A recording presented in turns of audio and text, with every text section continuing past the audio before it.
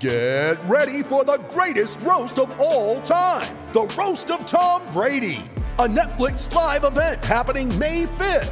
Hosted by Kevin Hart, the 7-time world champion gets his cleats held to the fire by famous friends and frenemies on an unforgettable night where everything is fair game. Tune in on May 5th at 5 p.m. Pacific time for the Roast of Tom Brady, live only on Netflix. You ready? Showtime. On May 3rd, summer starts with The Fall Guy. Let's do it later. Let's drink a spicy margarita. Make some bad decisions. Yes! Audiences are falling in love with the most entertaining film of the year. Fall Guy. Fall Guy? Fall Guy. That's what the poster said. See Ryan Gosling and Emily Blunt in the movie critics say exists to make you happy. Trying to make it out? Nope. Because I don't either. It's not what I'm into right now. What are you into? Talking. Yeah. The Fall Guy. Only in theaters May 3rd. Rated PG-13.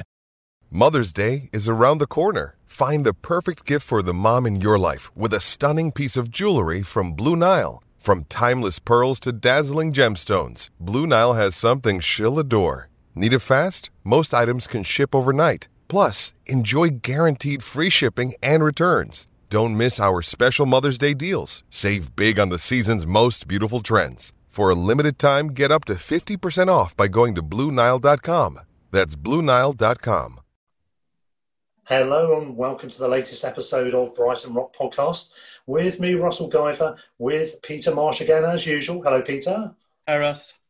We have the Andes back of the Knot and Bravery varieties. Hello, Andes. How are you? Evening. Excellent. And we have a fifth member of our panel tonight. It's a mate of mine, and he's a Spurs fan. So he'll be giving us his views on the upcoming match this coming weekend. It's Ollie Goda. Hello, Ollie. How are you? Hi, Ross. Good. Thank you very much. And thank you for having me. Excellent. And I am honour bound to mention it. I'm absolutely delighted to see you're having a sauna while you're speaking to us.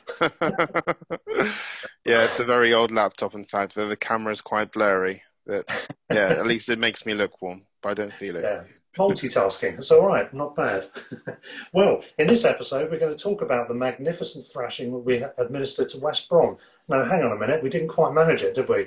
Okay, well, we'll be just dissecting the bad, the good, if there is any, and the ugly of that one. We'll also go through a bit of the general footy news, and we'll get all these views on the Spurs game upcoming and the rest of the boys. So let's start, as we mean to go on, with a bit of a moan, I think, although maybe not 100%. Let's find out. It's the West Brom game. So we lined up pretty much as we did in the previous match. Obviously, Dunk had to come out due to his suspension. Veltman slotted in there. White played in defensive mid again, and the rest of it kind of speaks for itself pretty much. In terms of the match, well, I mean, guys, first of all, a brief overview. What did you make of it? It's a 1-1 draw, very disappointing result, but should we be angry with it? Peter? I think frustrated more than angry. I think we, to be honest, I wasn't happy with the starting 11. I didn't think we picked the right team.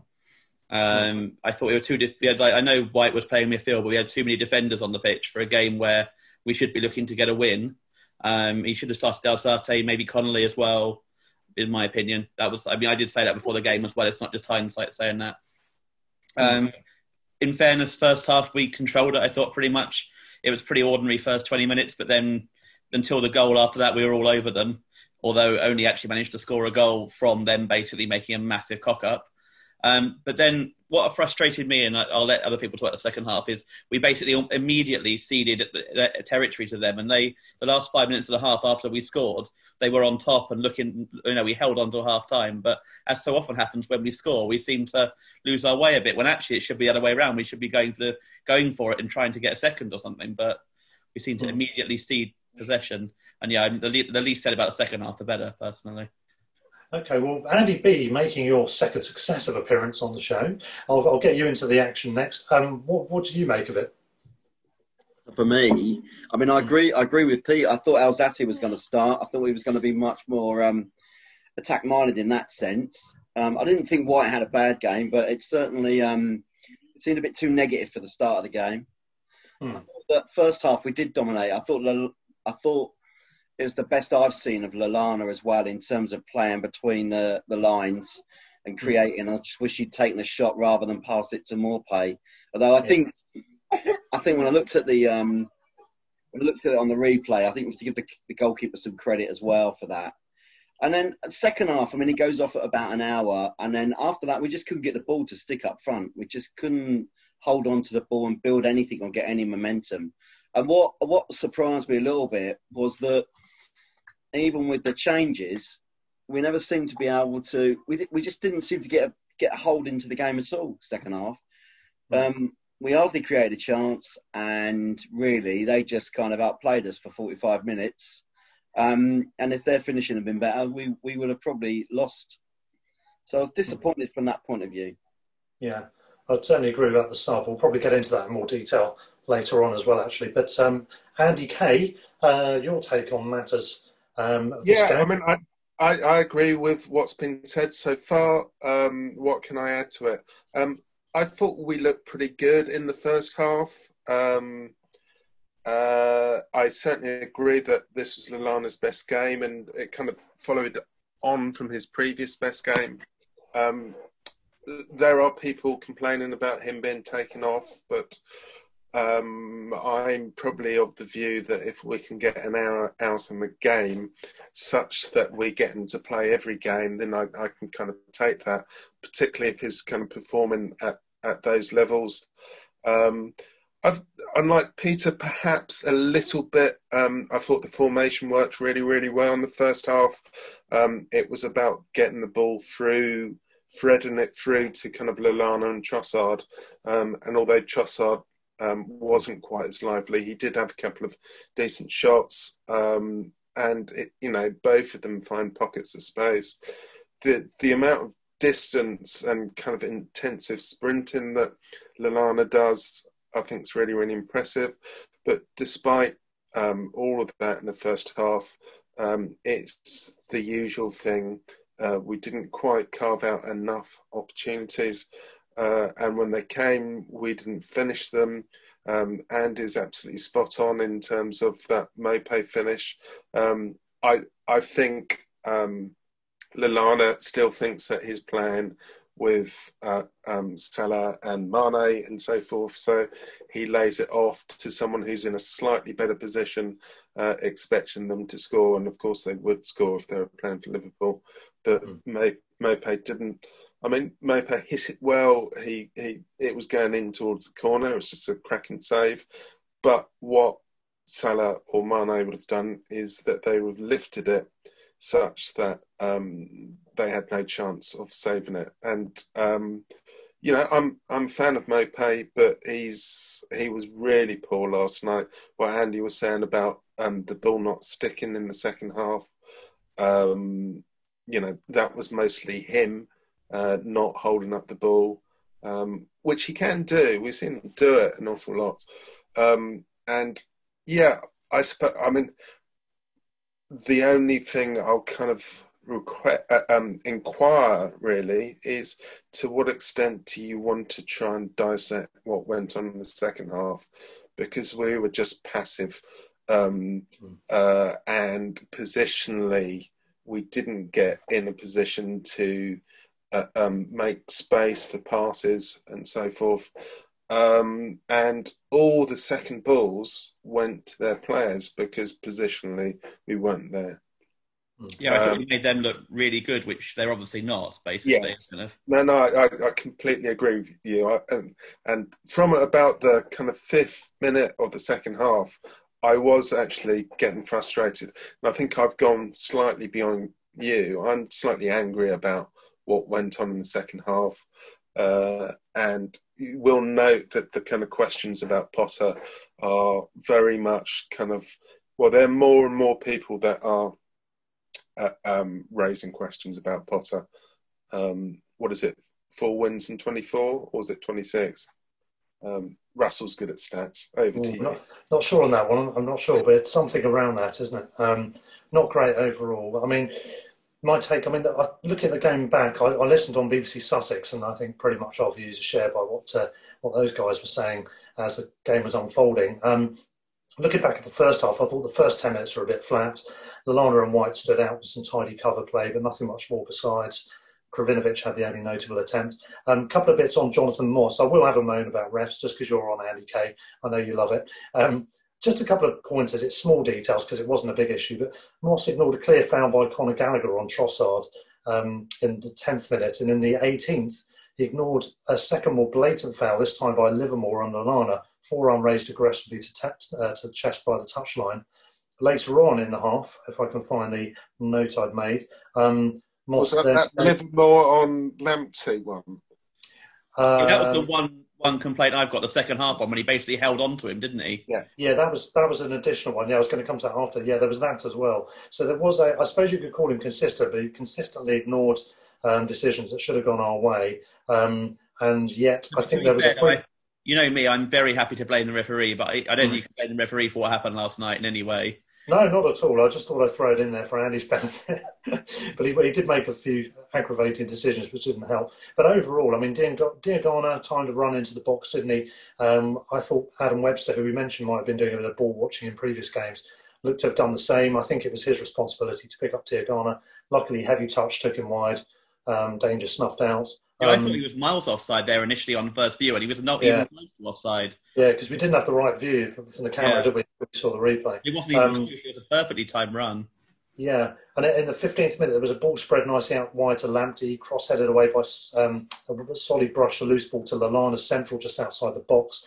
Lamptey received it wide and wriggled free some space, laid it off to White, started a 1-2 with Lallana. However, Lallana opted to chip it in for more play, and he was offside. Well taken goal on the volley, but that's the only time he buried it, unfortunately. He was quite lazy there, though. He was offside. Well offside, yeah. So no complaints on that one. And we had about 50% possession at the time. I think Basuma committing the same foul on Pereira as the ones I described earlier. Moss gives a free kick to them and outside the area. Could have been dangerous. And then there were some other bits and pieces. Albion building from the back for the save that Andy mentioned. I thought that was a good move. And I think he was criticised on the commentary I was listening to, but I thought actually it was a decent effort. Maybe not world-class effort, but it was a bit unlucky not to score there. The goalie was leaning right, wasn't he, and had to stick his foot out with his left. So a pretty decent save overall. Effective striker with 4 in 5 this season to have scored that, I would say. Yeah. Really. And then as the game, the half wore on, lots of soft possession, I would call it really, just basically controlling possession, doing not much with it, looking comfortable but not being really very pressing. And, just generally some silky touches from Lallana, but nothing much more besides, until we got the goal in the 40th minute, which was actually pretty good build-up. It was Byrne with some good play, I think, to work himself some room and shuffling past a couple of players, laid it off to the left flank for the advancing Trossard, who checked back, crossed in to the right with his right foot to Lamptey, who was in the box, who won a header versus Diangana, we should mention at this point as well, which is brilliant. And that fed Lallana, whose first-time shot was actually a decent one. Looked like it was travelling just inside the post, blocked by the West Brom number 6. Lamptey then squared the loose ball back across to the right, and so ensued the Keystone Cops moment, involving Ivanovic playing Livermore's face in for an easy finish. I do know it wasn't quite his face, but it wouldn't be so funny if I said upper chest, would it? A bit of a comedy own goal, a bit unlucky, to be fair. But that was based... Morpay was behind though, wasn't he? He was behind them. So I think when he clears it, he knows that he's behind him, so he's got to do something with the ball. But luckily for us, winning the goal. Yeah. So I mean, the only other thing with the first half was to say Lamptey collected his second yellow of the season, for what that's worth. Maybe a problem later down the line. It was, I think, thoroughly deserved. And the other thing was the first half stats, as Sky presented them just before half time, said 59% possession to us, 4 shots v3, 3 on target v1, all 3 of the game's corners so far, and 10 touches in opposition box versus their 4, plus, of course, the vital 1-0. So first half, all in all, could have been better, but ultimately we got the goal and we were in a good position. So what particularly do you think went wrong with that half? We've mentioned standing off them and we've mentioned the sub. For me, I think Graham does have to take a lot of the blame in this game. I'm not happy. I think it's unacceptable that we don't get a win in this game, and I think it is very heavily due to that substitution. I don't know if Lallana needed to come off, whether it's wise to bring him off on 60, as Andy Kay has said, or whether he was carrying something we don't know about, or whether it's prescribed and we needed to measure it out to give him some time to rest. But ultimately, when we changed it up and we put Gross on, if we're not going to put, if you do have to bring him off, you've got to put on someone like McAllister, like for like. If you put on Gross, you change the dynamic. And for me, we were then shuffling around trying to recover from the effects of that substitution, ultimately leading to us not being able to put on a striker that we probably would have liked to have done with our third choice. What do you guys think of that? Would you agree with that? I think Oh, go on. I would certainly agree that Grosh was a strange choice to bring on in place of Lallana. I'm not going to have a go at Post for taking Lallana off, because I suspect they're just trying to manage him effectively.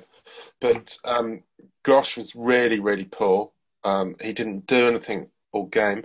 I think part of what it was I don't actually see the substitution as the turning point. I think, Peter's identified us scoring the goal. I think you're probably right that we did begin to let them back in the game then, but you can kind of accept that as you're protecting a 1-0 lead. You want to take that into half time. The way we came out in the second half, I just thought we were just so passive. It was all somebody I think said on North Stand chat that it was almost as if Chris Hughton had done the half-time team talk. And what was happening increasingly was that we were getting absolutely murdered down our right-hand side by their left-hand side. All their attacks were coming down that side. And I think that might have been part of the reason that he chose to bring Gross on. But, none of the substitutions really worked. So, McAllister had a few nice touches. I can see why I brought Alzate on to try and hold on to the ball, and kind of, I think that probably amplifies Peter's point about the original team selection, because, we were just dreadful. I think there are all sorts of changes of formation going on in the second half. I know Robin isn't happy with White playing in kind of defensive central midfield. I think while he's played there, he's kind of done all right. I didn't think he was the worst player last night, but I also think that he did actually move out of that defensive central midfield player position in the second half. But I can't tell you precisely what was going on with the formations in the second half, because no, I agree. We're a bit all over the place there. Yeah. I think, to me, the first substitution, although it didn't end work, wasn't a mistake. The mistake was bringing McAllister on as well, because he and Grosh playing not just dissimilar areas. They don't know, they're both notionally attacking midfielders. Neither of them are that quick, and neither of them offer that different. And so you basically limited your options by bringing on two players who are looking to play in similar areas in a lot of ways. And so what we need to do was bring on Alzate and bring on a striker instead of Malpe, who it wasn't working for last night. Whereas actually we were left with the option of one or the other. And I actually think he probably was right to bring Alzate on, because we needed some control in the middle of the park. We weren't getting that. Again, the fact it didn't work doesn't mean it wasn't the right decision at the time. But yeah. When Alzate came on, he was playing quite high up the pitch, wasn't he? Which he doesn't normally do. He normally is the kind of fulcrum, the kind of pivot. But I do come back to I do think we started with the wrong team. I agree we looked okay in the first half, but West Brom were there for the taking. We should have had a go at them. And instead, we managed to get 1-0 up, having controlled it, but we weren't exactly brilliant in the first half. We were decent, but not brilliant. But if we'd started with a more attacking team, we might have given them kind of a good chance of building on a lead if we got one, rather than doing what we did. Yeah, Andy B. Yeah, I was just going to say, I think the fact we didn't play Alzate, I thought we looked a little bit more laboured and didn't run the ball through the middle as much as we could have done in the first half. The second half, I think when Gross came on, I think it started off like it was a like-for-like change with Lallana. But then, maybe I'd have a different view if I was at the ground watching it live, but he seemed like he was all over the place. And at the end, he's playing what looks like a holding midfield position. And I wasn't really sure where Alzate was then playing. And it just looked all a bit confused. And and actually, it was unlike Potter. I mean, you'd expect second half when he makes the changes, he'd be going for the win. I mean, we just didn't create anything. We didn't even, we just looked like we didn't know what we were doing, and we were all at sea. I mean, I know he's kind of portraying it in the press as if basically what we've had is, so far this season, we've had 45 dreadful minutes, over the whole season so far. But it just looked a bit clueless to me. And in some ways, it reminded me a little bit of when we played Sheffield United last season, where he makes 3 changes quite early in the second half, but they don't really know, they don't look like they know what they're supposed to be doing. And it felt a bit like that last night. And actually, we just completely lost our shape. And I mean, for the goal, I can't work out whether Byrne was out of position or not really, but he was sucked into the midfield, and the ball goes to where he was supposed to be playing. I mean, I think that Webster gets unluckily he actually gets a touch to it, which plays it towards their striker. But I couldn't work out whether the striker was going to get the ball anyway. We just looked like we were a bit all out at sea, and I just wonder if he changed like for like and kept the shape, we might have been able to see the game out. But as it was, we didn't. Yeah, I hate to bring the R word in after 6 games, but football is full of teams who get relegated who have, play well against Man U and Chelsea, but end up with nothing, and then drop their performance levels for games like West Brom, even if it's just for a half, when they should be winning it and don't win it. And it's like, that's what frustrates me. And it doesn't feel, if it was, I think I said after the Chelsea game, if it was 6 games in to Potter's time in charge, I'd be forgiving him a lot more. But he's had over a season to work on this stuff. Yeah. And we're still having the same issues as we were a year ago. I mean, I'm not advocating, I don't think there's any suggestion he should be going or anything like that, but there have to be questions asked, I think. I mean, I just want one other thing. I mean, I think you're right, Pete. I mean, I felt before last night's game that these were the kind of games that if we weren't going to finish in that kind of bottom 6 league again, we needed to get a clear result, and win like 2-0 or 3-1.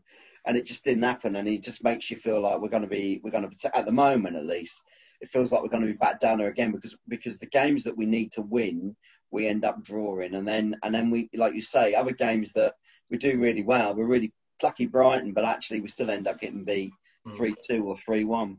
Yeah, I mean, Chelsea or Man U. We've mentioned it before, but we haven't got results we've deserved. We have got results we've deserved, but we haven't got any results that we didn't deserve. And ultimately, if you're going to then start dropping points to West Brom, with the greatest of respect to them, he says, being disrespectful, they are a championship side. I watched them a few times last season. They're decent enough to get promoted. They deserve to get promoted, but they weren't the sort of team that impressed me in the way that actually Albion ourselves and Newcastle did in getting promoted, in the way that Wolves did, in the way that Leeds did. Those sides I expected to stay up in the first season. West Brom and Fulham, I think it's a commonly held view anyway, people are generally assuming are going to go down because they don't really have Premier League attributes there, or transitional ones that you can imagine giving them enough to survive this season. And off the back of not getting results we've deserved, we needed to make sure we got a result we deserved tonight and last night. But in the end, we got what we deserved, which was a draw. In the end, I mean, 50% possession each. They had more shots, 3 shots each on target by the end of the match.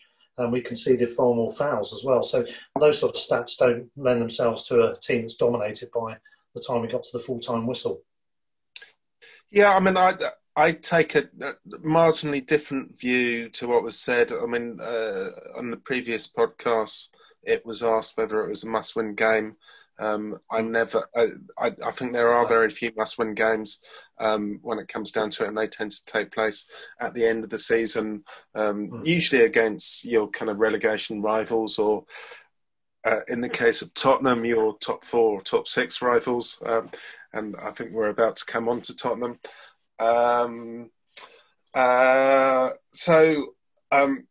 Yeah, and I'm certainly not calling for relegation. Potter to go, and I'm not more concerned about relegation after that. I don't think you should react too much on the basis of one thing. I think the things that are concerning are what's consistent, which is that when we're on top, we need to start killing teams off, and we just don't do that. Absolutely. I think It's that I think will be downfall with if and when it happens, because it probably will happen. We have one win at home in 2020. That is a consistent thing to be worried about. And that included a lot of games like that against relegation rivals last season. Villa home, Watford home, where we didn't get the result we should have got because we had times when we were on top and we didn't take advantage of it and we let in silly goals. And the theme is there. That's the worry, and they need to sort it out quite quickly. Yeah, I mean, for me, just final word on West Brom. For me, this game and previous games, I think we've got three issues really seriously here. We're not really, I don't think, taking the best advantage of opportunities we've had, even though ironically we scored every game.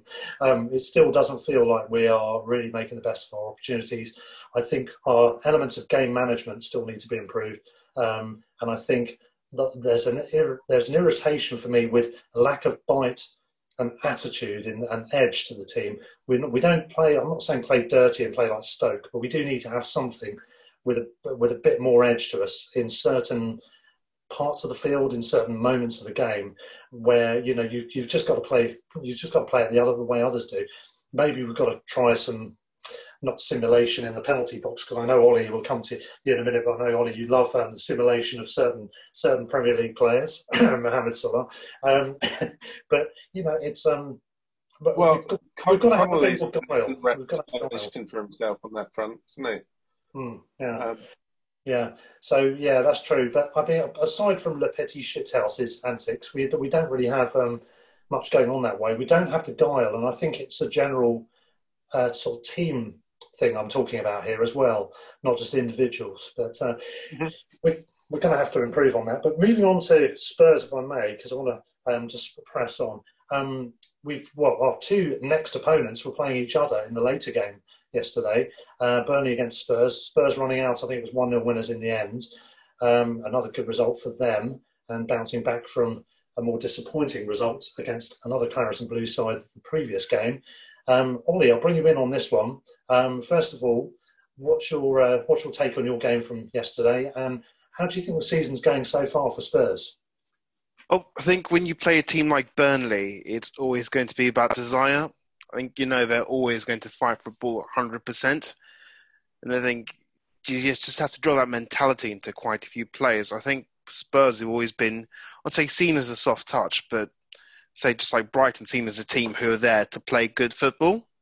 I think you do need a bit of nastiness about you, a bit of, I won't say dirtiness, but be a bit more canny about the game. And I think it's all about making sure you win your individual battles, which I thought we did quite well yesterday. Alderweireld took a nasty knock to the head. Debatable if it's the yellow card. I don't think it was a red. But I think he sort of soldiered on and played his game. And I think all you need is one chance like that to fall to Son, who's got a great scoring record this season, and we're through. And I think there was confidence in our defence that we could handle whatever Burnley threw at us. But I mean, I wish we'd won by a few more, but it's Burnley away, and not many teams really come there and sort of defeat them or sort of play them in their game. So yeah, very happy with that. Yeah. And in terms of the season, I think we have seen a change in Spurs. I think last season, I think I was disappointed we didn't integrate Ndombele more. We're just left with Lo Celso as our only creative player, and I think we're playing a lot better football with him in the squad. Players are motivated, they seem hungrier. I think that we bought really well, and we've added depth to the team, which we've not really had in previous seasons. It's allowed players such as, say, Aurier to push on, Son to really step up his game, and positive. But for me, it'll be a case of hopefully top 4 for the season. And in terms of the game coming up this weekend, I mean, for us, Dunk is going to miss the second of his 3 games as due to suspension. In terms of the match, where does this game get won and lost? I mean, I guess you're going to say Son and Kane linking up to destroy another team is probably the answer, isn't it, I guess? Well, I think up top, in fact, both teams can really threaten each other. Obviously, we all know about Son and Kane, but I think last season, Connolly and Maupay destroyed us, in fact. And I think there's still a vulnerability about Spurs. Not so much in the middle of a park, but more, say, on the defenders. I think we don't really have that we have that experience in Alderweireld. I think he's probably, I would say, past his best, but he's lacking a yard of pace.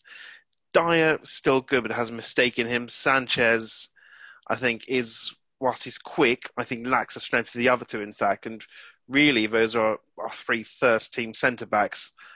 We have a youngster, Tanganga, who's been very good and always impressed on playing, regardless of his full-back or centre-back, but he's not playing.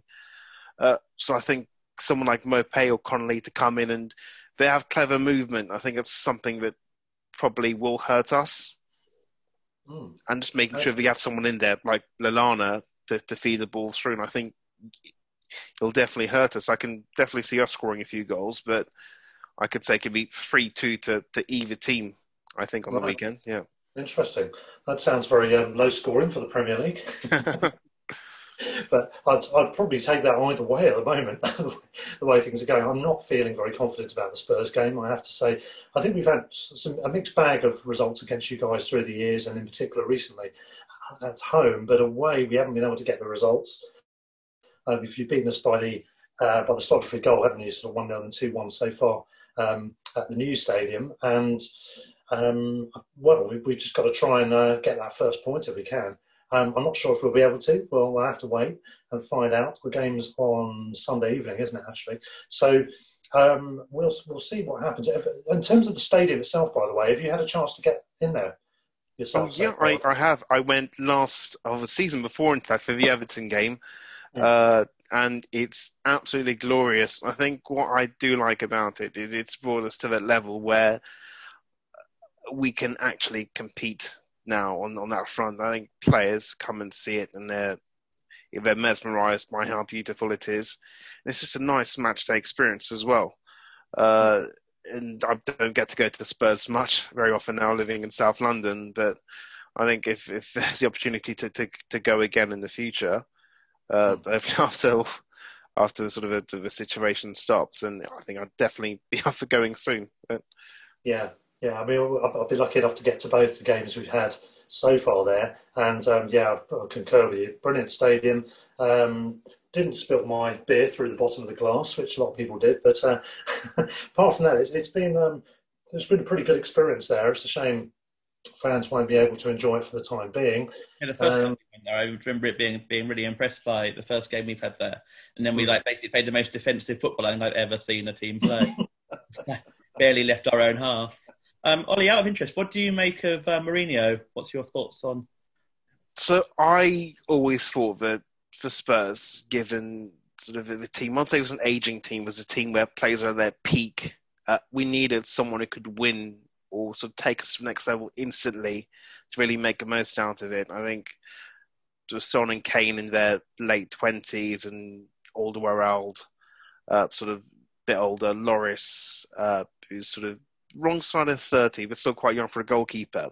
You really someone who can come in and say, hang on, boys, we can win the league here, or we can win a cup here. It's not, obviously, I think a league is we're quite far away from it right now, but we had to stick or twist, and Levy twisted, and I think he has really transformed us this season. My biggest change I've seen from him is he's decisive and he makes actions both on and off the pitch. Probably one of my biggest faults about Poch, I loved him greatly. He didn't really like to dip his sort of toe into the transfer market. Didn't think the team could be improved on. And again, say on that level inside the game as well, he rarely made substitutions which affected the game positively. I think Mourinho has been a master of bringing players that can change us, and also bringing players on that can change us during the games. And I've liked how good he is in that sort of reactive side of the game. Yeah. Well, stay tuned. Sunday, we'll see how it goes. But sorry, Andy Kay, go ahead. Yeah, I mean, Peter actually asked one of the questions that I was going to ask you, and thanks a lot for your generous assessment about Brighton. Like Russell, I'm not quite as optimistic as you might, or at least you've generously presented this upcoming fixture. But my question for you, Ollie, is there's a lot of talk about the openness towards the top of the Premier League, which we haven't had for 2 or 3 seasons now, or kind of 3 seasons with the first City and then the kind of Liverpool dominance of it. Do you not even have a kind of inkling that Tottenham might do it? Pundits were talking about a Tottenham Premier League win when you were 3-0 up against West Ham, for instance. Sorry to mention that. I think Kane and Son look amazing together, and if Bale can click with them, that looks great. I think Højbjerg's a great signing. I don't really know quite as much about Ndombele, but he's won Mourinho round and is coming good. Doherty looks like a good signing, but as you said, it's in the centre of defence really, where you don't look quite as strong, and you kind of need that in order to win a Premier League. But I'm not really seeing, now that Liverpool have lost Van Dijk, and I've just seen that Fabinho's gone off injured as well. Really? City seem to have troubles in that area. So I can't, at the moment, it doesn't look as though there is that kind of defensive solidity anywhere. And of course, Harry Redknapp thinks Spurs can win the title, he said a couple of weeks ago. So who knows? I think Ollie, just I think two things for me. The first thing would be that my fear is that Kane and Son will have you out of sight within half an hour and we'll be 3-0 down. And I get what you're saying about our forward line, but probably that was the best game that Brighton fans saw last season when we beat you at the Amex. And I'm not overly confident we're going to reproduce that. So even with your aging centre halves, to be honest. It was the worst game I saw last season as well. I think for me, that was the end of Pochettino, in fact. And I think it's when I thought, hang on, we need to replace him. But I think what the Premier League has shown, it's not necessarily the teams with the best ability that can win a game or get the result. I think a lot of it is about desire, about motivation. I think we've done that quite well at times. But as we saw the second half against West Ham, it's so easy just to collapse, really, and for teams to have a sort of a mini crisis of confidence during the game. So just one goal in it, and I can see sort of the Spurs players start getting nervous. And I mean, Son and Kane, they've been great this season, but I think when they've done really well, when they've been able to score the multitude of goals they have, it's because teams have played a high line. And I don't think Potter is as naive to play the high line against the players we have. I think that Southampton game really, and the sort of Man United games really showed the rest of the league sort of what our main tactics are this season.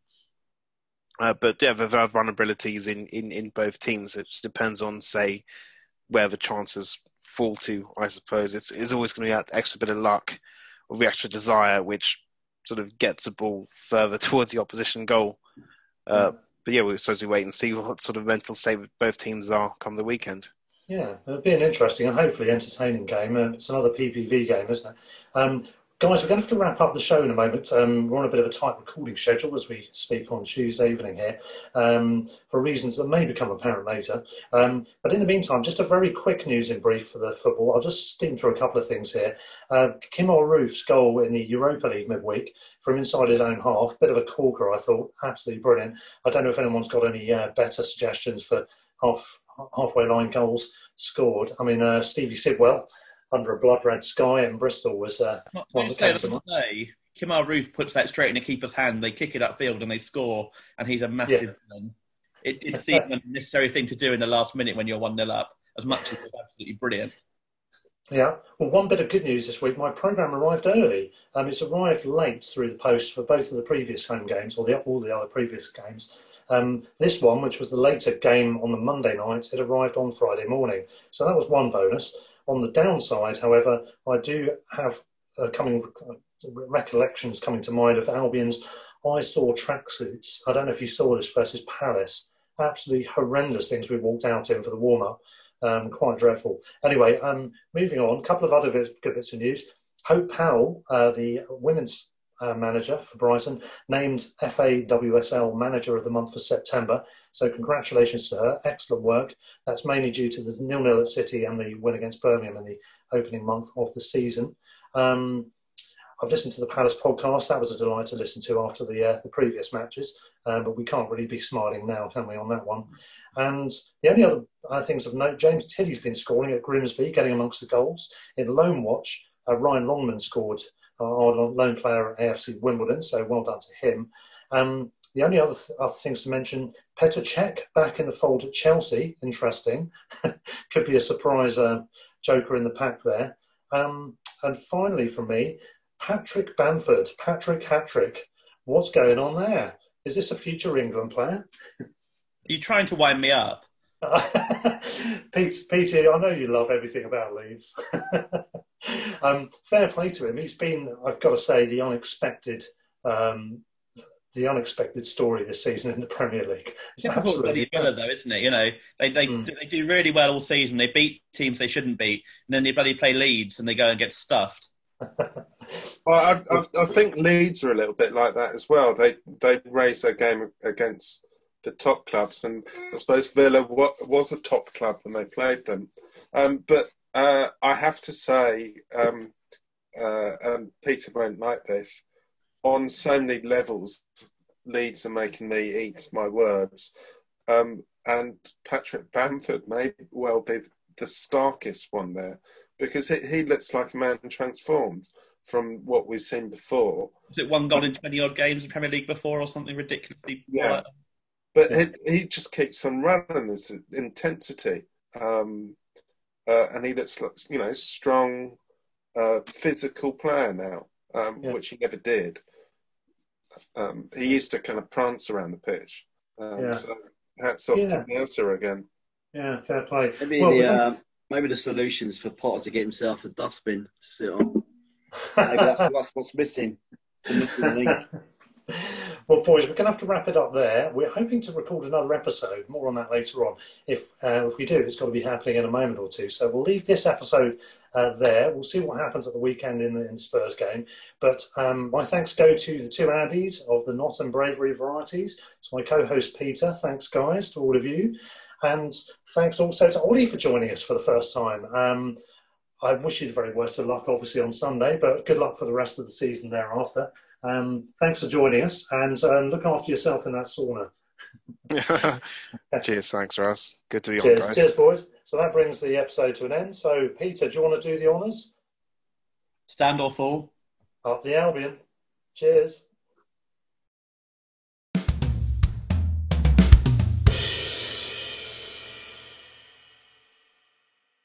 Sports Social Podcast Network.